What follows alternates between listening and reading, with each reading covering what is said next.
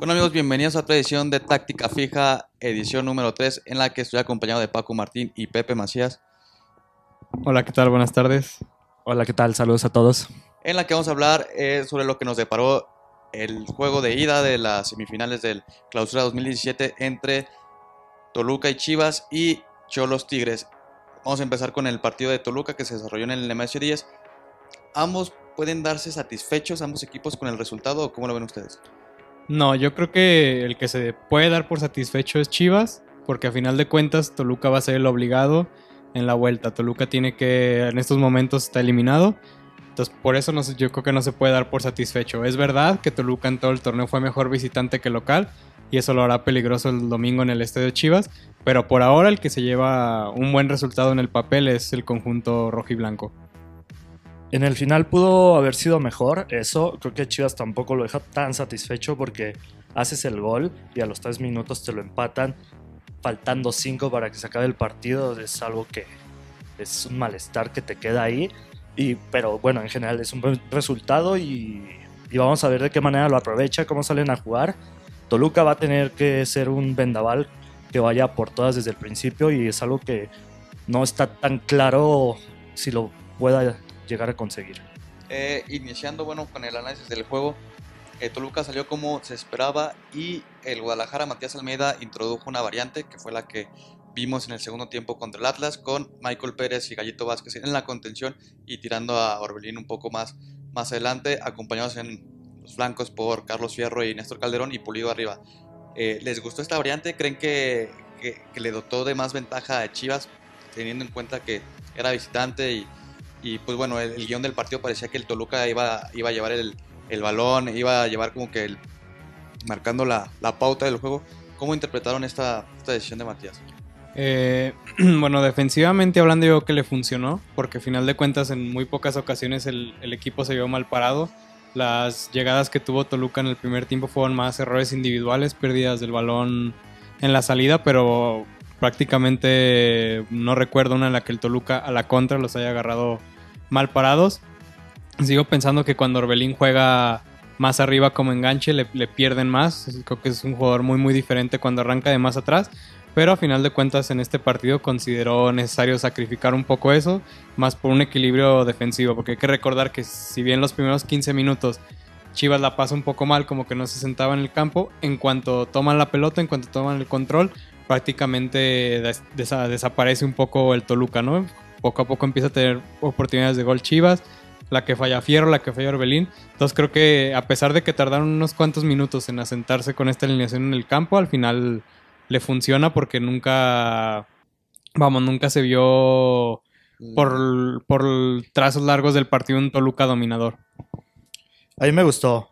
Como dice Pac, es bueno, es muy importante la solidez que le logró dar como al minuto 20. A partir de ahí se ve un cambio y un dominio del balón en la doble contención con Gallito y Michael Pérez. Lo importante es que Michael Pérez ya recuperó el nivel y no tiene el nivel que vimos al inicio del torneo, en el que decías, bueno, si juega Michael Pérez va a haber un hueco importante ahí por el bajón de juego que tuvo. Y algo que también me gustó es que Calderón se pudo destapar y consiguió crear, fue el que mejores ocasiones creó en el primer tiempo. Es algo que se había perdido desde su llegada a Chivas y creo que fue algo importante. De hecho, en el primer tiempo el lado importante de Guadalajara fue el lado izquierdo. Y bueno, y por el lado del Toluca yo pienso que es un equipo, me parece bastante extraño, porque parece que tiene para jugar mejor y por momentos da la impresión que juega a lo que el rival le permite, ¿no? O sea, no... Ayer como que faltó que el Toluca presionara más. O sea, pareció que mientras Chivas le permitió tener la pelota, mientras Chivas le permitió llegar, pues llegó. Pero en cuanto Chivas volvió a tomar el control, entonces ya Toluca ya no hacía mucho. O sea, como que parece que el Toluca... Le falta personalidad. Pues no sé si personalidad, pero sí por momentos parecía que estaban jugando a lo que Chivas les permitiera. Los mejores momentos del Toluca fueron los primeros 15 y luego después en el segundo tiempo cuando hace todos los cambios. Cuando hace los cambios Chivas se desacomoda un poquito, sobre todo en el segundo cambio cuando sale Orbelín, ahí se desequilibran un poco y es cuando Toluca otra vez tiene más la pelota y ataca más, pero durante largos ratos del partido parecía que Toluca estaba cómodo a simplemente aprovechar lo que Chivas le permitía tener. Ese punto es importante el que mencionas de los cambios del Guadalajara. Es cierto que entra todo el poderío ofensivo que todos esperábamos ver, toda la gente quería ver con Pizarro, Saldívar y Pulido ahí, entra Chofis López también, pero en unos 15 minutos me parece, como en la mitad del segundo tiempo, se ve un boquete importante en el medio del Guadalajara y es cuando el Toluca, como bien dices, tiene la pelota y crea sus mejores situaciones de gol con Uribe y con Toiberio, y por el afán de buscar el gol, el Guadalajara, el gol importante de visita, le pudo haber costado. Sí, de hecho, a mí me parece que cuando cae el gol de Pizarro para Chivas, era los momentos en cuando se veía más cercano el gol de Toluca. Digo que tampoco había oportunidades que dijeras clarísimas, pero sí en esos momentos se veía al Toluca un poco más cerca del gol que Chivas. Y concuerdo totalmente contigo, esos cambios fueron los que le dan un poco más de vida al Toluca, que repito, o sea, teniendo un medio campo con Barrientos, con Sambuesa, arriba Aucho, Uribe, después entra Triverio, como que esperas que este equipo, vamos, al menos toque un poco más la pelota, ¿no? O sea, le faltaron muchas jugadas en ataque de asociación. También se le suma la lesión del Cocho Ríos y no pueden hacer el cambio porque Méndez no tiene la camiseta puesta y ahí es cuando pierden un poco de tiempo, que es el importante, y es el momento que cae el gol. Que cae el gol cuando estaban con 10 hombres. El Cocho estaba tocado y no podía, tuvo que entrar a hacer bulto ahí. Pues para resumir, chicos, el primer tiempo, claro dominio de Toluca en los primeros 5 o 10 minutos, que igual no se saldaron con llegadas de claro peligro, salvo aquel error de Alaníes, creo recordar. Una internada de Sambuesa que filtra un balón que creo que no remata bien, no recuerdo quién, pero Auche. Sí. Y después Guadalajara le da vuelta a la dinámica del encuentro y es cuando ustedes mencionaron claramente que Chivas tuvo sus llegadas. El segundo tiempo se calmaron los ánimos, ¿no? O sea, porque como ustedes dijeron, hasta los cambios de Chivas parecía que ambos equipos no sabían si ir a arriesgar o resguardarse, que creo que ahí entra una dinámica un poco aburrida para el encuentro.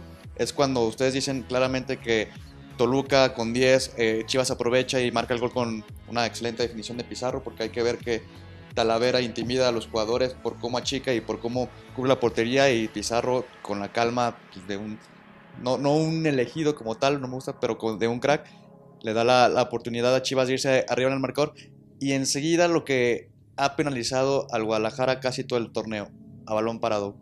Sí, esto lo decíamos desde el episodio anterior.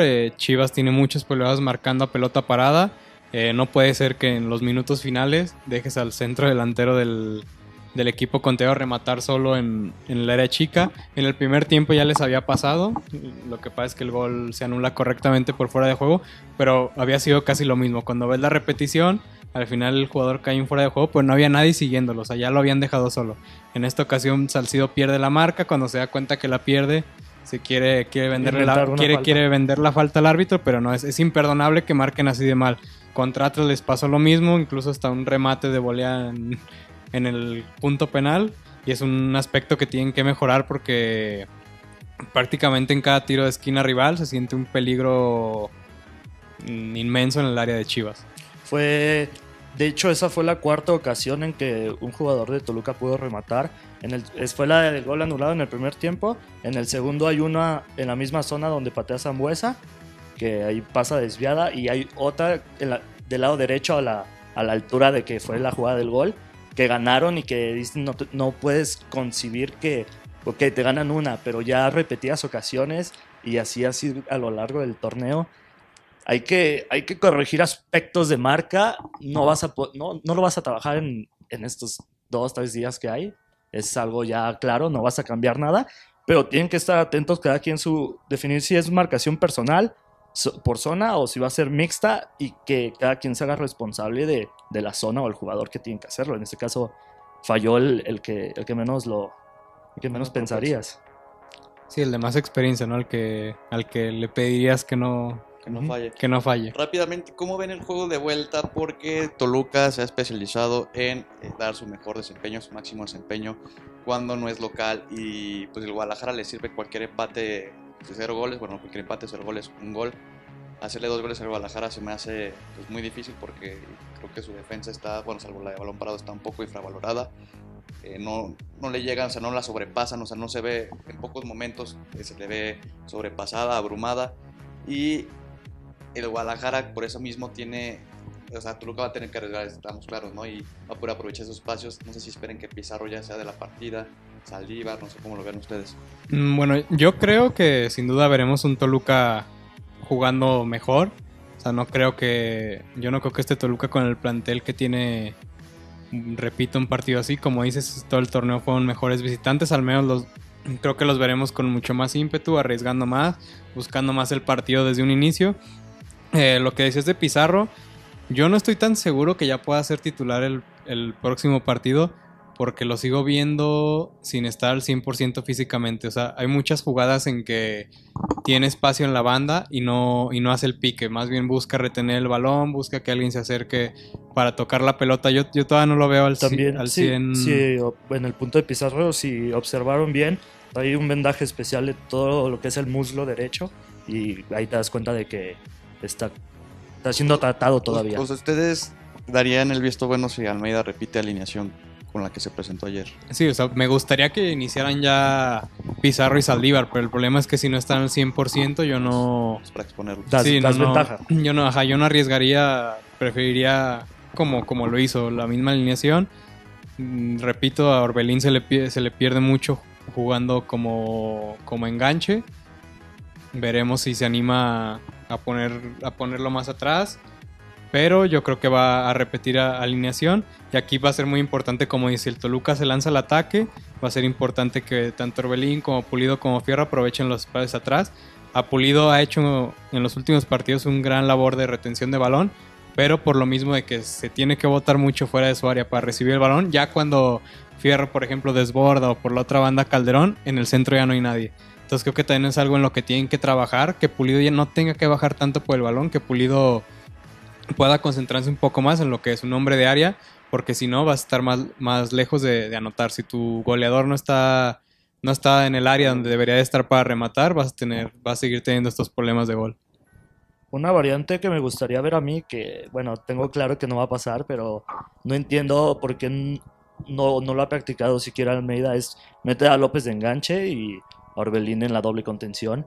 Creo que López es un tipo que se pierde en la banda a la hora de hacer los viajes defensivos para marcar. Es algo que es un tipo que tiene calidad para jugar adelante. Es de esos tipos que si les pides marcar te va a fallar, y por eso muchas veces se expone, o sea, queda claro que no está en su nivel porque tienen que hacer unas funciones que no son propias de él. Sí, en la banda desaparece mucho. De repente, no es broma, pasan en un partido 15-20 minutos sin que lo veas tocar la pelota, ¿no? Sí, totalmente de acuerdo. No creo que ya a estas alturas haga y Matías es un experimento como este, pero... Sí, Matías es un tipo que todo lo que hace, lo que lleva a la cancha es porque ya lo trabajó previamente, no es de esos que se inventen algo. Pronóstico, chavos. Yo creo que vuelven a empatar 1-1. Y pasa Chivas. Gana Chivas 1-0. Y bueno, ahora pasando al segundo duelo que se calentó en la previa con los comentarios que realizaron el Tuca Ferretti y Miguel Herrera, que concluyó con una victoria contundente, no queda otra palabra, clara, de Tigres sobre los Xolos de Tijuana, 2-0 con goles de Tlayarán y Aquino, si no me recuerdo mal. ¿Tú cómo viste la serie, Pac? Estábamos hablando de que Tijuana no tenía que cometer errores y que podía, o sea, por lo mismo naturaleza de su plantel, podía tener esos momentos dentro del partido, no solo de vuelta, sino de ida.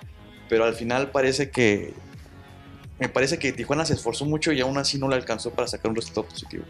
Sí, bueno, el Piojo Herrera de inicio apostó totalmente por mantener el 0. O sea, fue un planteamiento priorizando la defensiva, y es algo que se entiende totalmente cuando ves el poderío ofensivo que ha demostrado Tigres no solo en liguilla, sino en todas las últimas 5 fechas del torneo. Es impresionante, no han tenido un partido de menos de 2 goles desde la jornada 12, me parece, y apuesta por primero defenderse. un momento clave del partido es cuando se lesiona el Topo Valenzuela, porque tiene que retrasar a Guido Rodríguez de la contención a la defensa.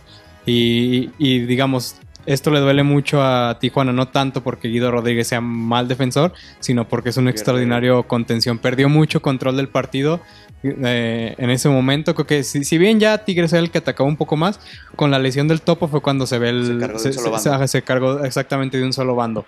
Y al final también error de concentración, porque estaban aguantando dentro de lo que cabe el 0 hasta el minuto 40, les alotan 1-0 y casi la jugada siguiente, un error en defensa provoca el 2-0. Creo que al final a Tigres le faltó un poco más de ambición, o sea, como que parece que en el segundo tiempo se relajaron, si bien siguieron teniendo sus oportunidades de gol, como que ya parecía que no estaban con la misma intensidad, se relajaron, porque yo creo que Tigres pudo haber dejado otra vez la serie finiquitada desde el partido de ida. No sé si se sienten insultantemente superiores, que al final parece que ellos mismos piensan que jugando, o sea, naturalmente, o sea, como si el agua fuera por su cauce y que le van a anotar otros 2-3 goles que al final no los anotaron, pero Pepe se ve prácticamente remontable la eliminatoria para Tijuana. Sí, volviendo a tu comentario de que no sé si sean cancheros o se saben superiores y lo demuestran con actitudes. Todo el torneo regular lo llevaron así, como de no pasa nada, en cualquier momento calificamos, y así se lo llevaron. Y creo que el punto de quiebre de todo esto es cuando pierden la final con Pachuca, como que les pican el orgullo, y ahí es cuando dicen, viejo, o sea, sí nos pueden ganar, tenemos que concentrarnos y mentalizarnos en esto. Y bueno, avanzando a lo del juego, la HUD fue un hombre importante, sacó demasiadas pelotas de gol. Creo que su posible llamado a la selección para la Copa Oro está muy bien justificado. Y sí, ya creo que esto ya está. Quizá vaya a ganar Tigres también en la vuelta. O si no es que lo empatan. No hay manera. Si Tigres no cambia planteamiento, sale a jugar igual, yo creo que sin ningún problema vuelve a ganar la vuelta. Aparte, Tijuana no disparó a gol, viejo.